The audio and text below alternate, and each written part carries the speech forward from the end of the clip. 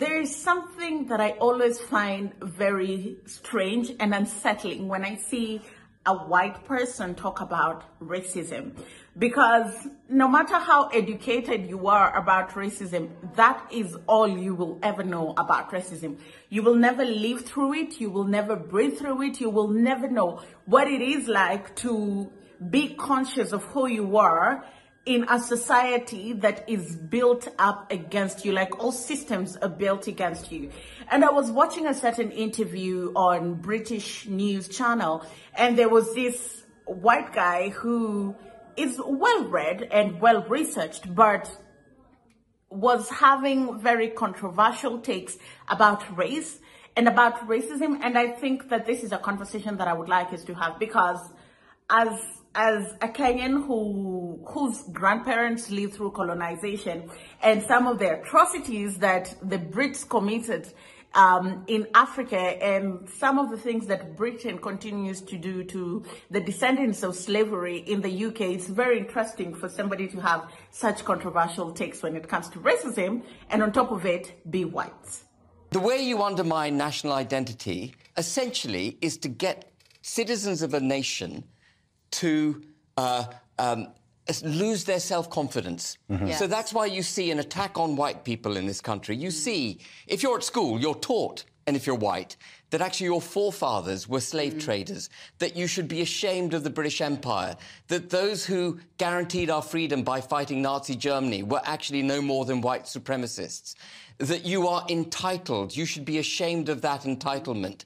They undermine our language as well. They promote, ostensibly promote minority interest to the detriment of the majority by making you sexually phobic if you don't sign up to their LGBTQ plus agenda. You know, it's multifaceted, this attack. And yet you think it has an ideological globalist... It does. Because you know what's so interesting, Ben? Hearing you say the word self-confidence, because when you were talking then, Zubi, about the fact that you feel you never experienced overt racism, I'm looking at it and thinking, why? And what I'm seeing is self-confidence. Yeah. Like nothing... Hello there, how are you doing? Welcome to another episode of our Conversations. My name is Indira Oganga. I'm a business journalist by profession and a digital content creator. I love coming on here and having conversations with you guys about Black people, Africa, our empowerment, and how we can rise up and take our rightful place at the global stage. Today, I want us to discuss an interview that Zubi and his counterpart had on a British news channel.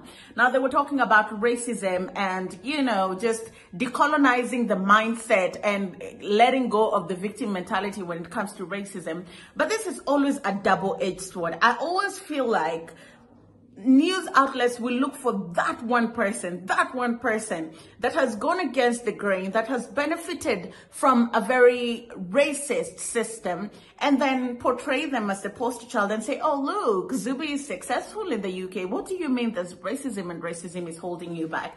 Now, this is not to minimize the hurdles that Zubi has had to jump through, but in them glorifying him, they do it in a manner that almost minimizes the impact of race and how it holds back very many people, not just in the United Kingdom, but across the world. Now, Zubi said something very interesting in that interview. He said there's more demand for racism, and so that is why race is such a hot topic debate, because there are people that benefit from having this racial prejudice conversations and racism being at the center of every conversation. Now, there's two ways to argue about this. I hear what Zubi is saying, that in every market there's a madman. There are people who are out to profiteer from worthy causes, but it doesn't take away from the fact that the cause is worthy. It doesn't take away from the fact that just because 2 or 3 people profiteer from talking about race issues, it doesn't erase and negate the fact that race is still a stumbling block towards the achievement of equity, equality, and justice for many Black people, and not just in the United Kingdom, but across the world. Was there a time, Zubi, when we did need to have this conversation, but maybe we've gone into a more post-racial world now? There was probably a time, but it was also probably before I was born. Wow. Okay. You know, the fact that these conversations are happening more now around racism and what I would call racialism, a lot of it has been imported from the USA, that's for sure. And it's happening all across the West. So these same conversations and concerns that are happening right here and these type of investigations, the exact same things happening all across the USA, but with even more fervor. It's happening in Canada. It's happening in Australia. Basically, any Western, particularly English-speaking Anglosphere country, these conversations are going on. And I think that the demand for racism has been much higher than the supply for a long time. I see what you mean, but who's vested in that then? Who has a vested interest in there being more racism than there really is? People who profit from it. Which is who? There are organizations, there are groups, there are politicians, there are activists whose entire livelihood and reason for being would cease to exist if everyone just said, actually, you know what, we all agree that racism is bad. We also agree that more than pretty much any other part of the world or any other time in human history, we've made more progress in combating it, which was necessary in the past and, you know, and still is as we go on.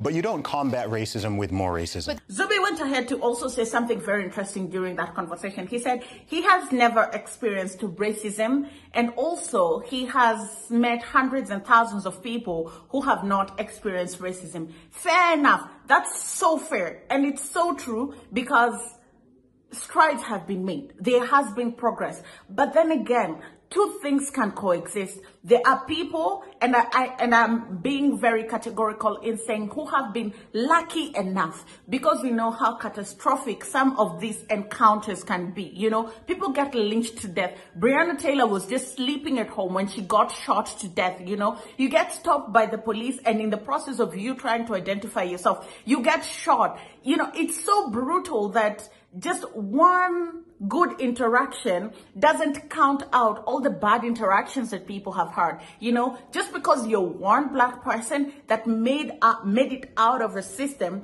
that is perpetually holding people of color back does not mean that the system is fair and just. And yes, there are people who've beat the system. There are people who have endured the adversity. There are people who the system have allowed to go through it and be successful, so they can be poster children of the system, so that the system can evade accountability. But that doesn't mean that the system is not flawed. If you look at incarceration of black people, if you look at healthcare, if you look at the quality of education, if you look at wages, if you look at the quality of jobs that they get, the system has perpetually held black people back for such a long time that it's so unfair for one successful person to come out and say, oh, you can't keep crying wolf about racism all the time. Bruh, you're lucky that you got out of the system. So many people are still being trapped and held back by the system. There'll be black guys watching this at home now who are like, hang on a minute, Zubi. You, like me, you will have been stopped more for knife crime. You might have not been prioritised for certain jobs. Like, you might have found yourself on the receiving end of insults on the street or threats from people. Yeah. So how do you not experience that? Or if you do you just handle it differently? I honestly have not experienced it. And I through the nature of what I've done, I've actually met hundreds of thousands of people in the UK. Not exaggerating. I used to sell my CDs on the street and in shopping centers. I did that for over a decade. I have met hundreds of thousands of people in this country. I've traveled the world a lot.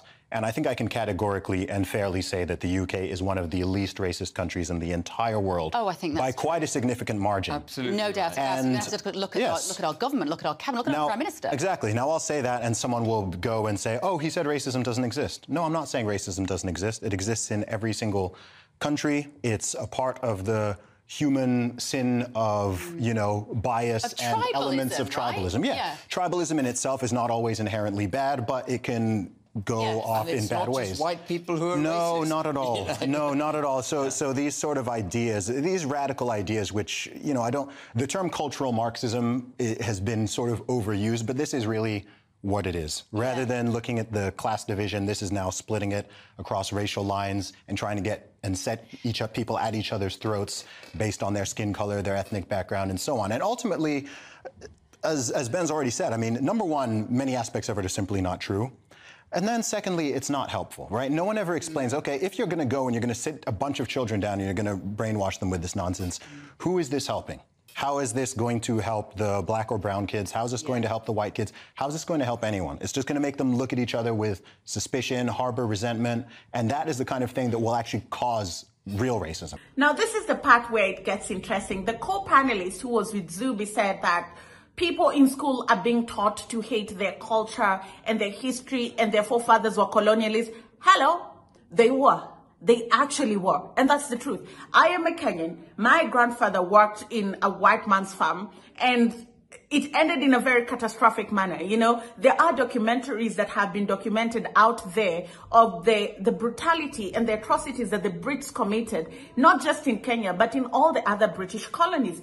And let alone just the abuse of human rights, the economic abuse of taking minerals and natural resources from the continent and using it to develop your own continent and your own country. You know, out of almost 193 countries in the world, 171 were colonized by Britain, were invaded by Britain. So what part of that history do you want to be proud of? If anything, you should really be ashamed of that history. You should regret that history. You should feel guilty from that history so that such things never happen again. Look at the Jews. They'll never skip a beat in reminding you of the Holocaust, how it happened, what happened, and the repercussions, and they make you pay for it. And that's why anything anti-Semitic, you pay for that price dearly. But white people have the audacity to come out here and minimize some of the things that their forefathers, some of them, their direct lineage, their actual grandfather, was slave owners. They benefited from slavery.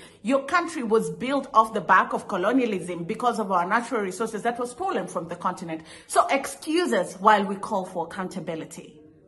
The way you undermine national identity essentially is to get citizens of a nation to lose their self-confidence. Mm-hmm. Yes. So that's why you see an attack on white people in this country. You see, if you're at school, you're taught, and if you're white, that actually your forefathers were slave traders, that you should be ashamed of the British Empire, that those who guaranteed our freedom by fighting Nazi Germany were actually no more than white supremacists, that you are entitled. You should be ashamed of that entitlement.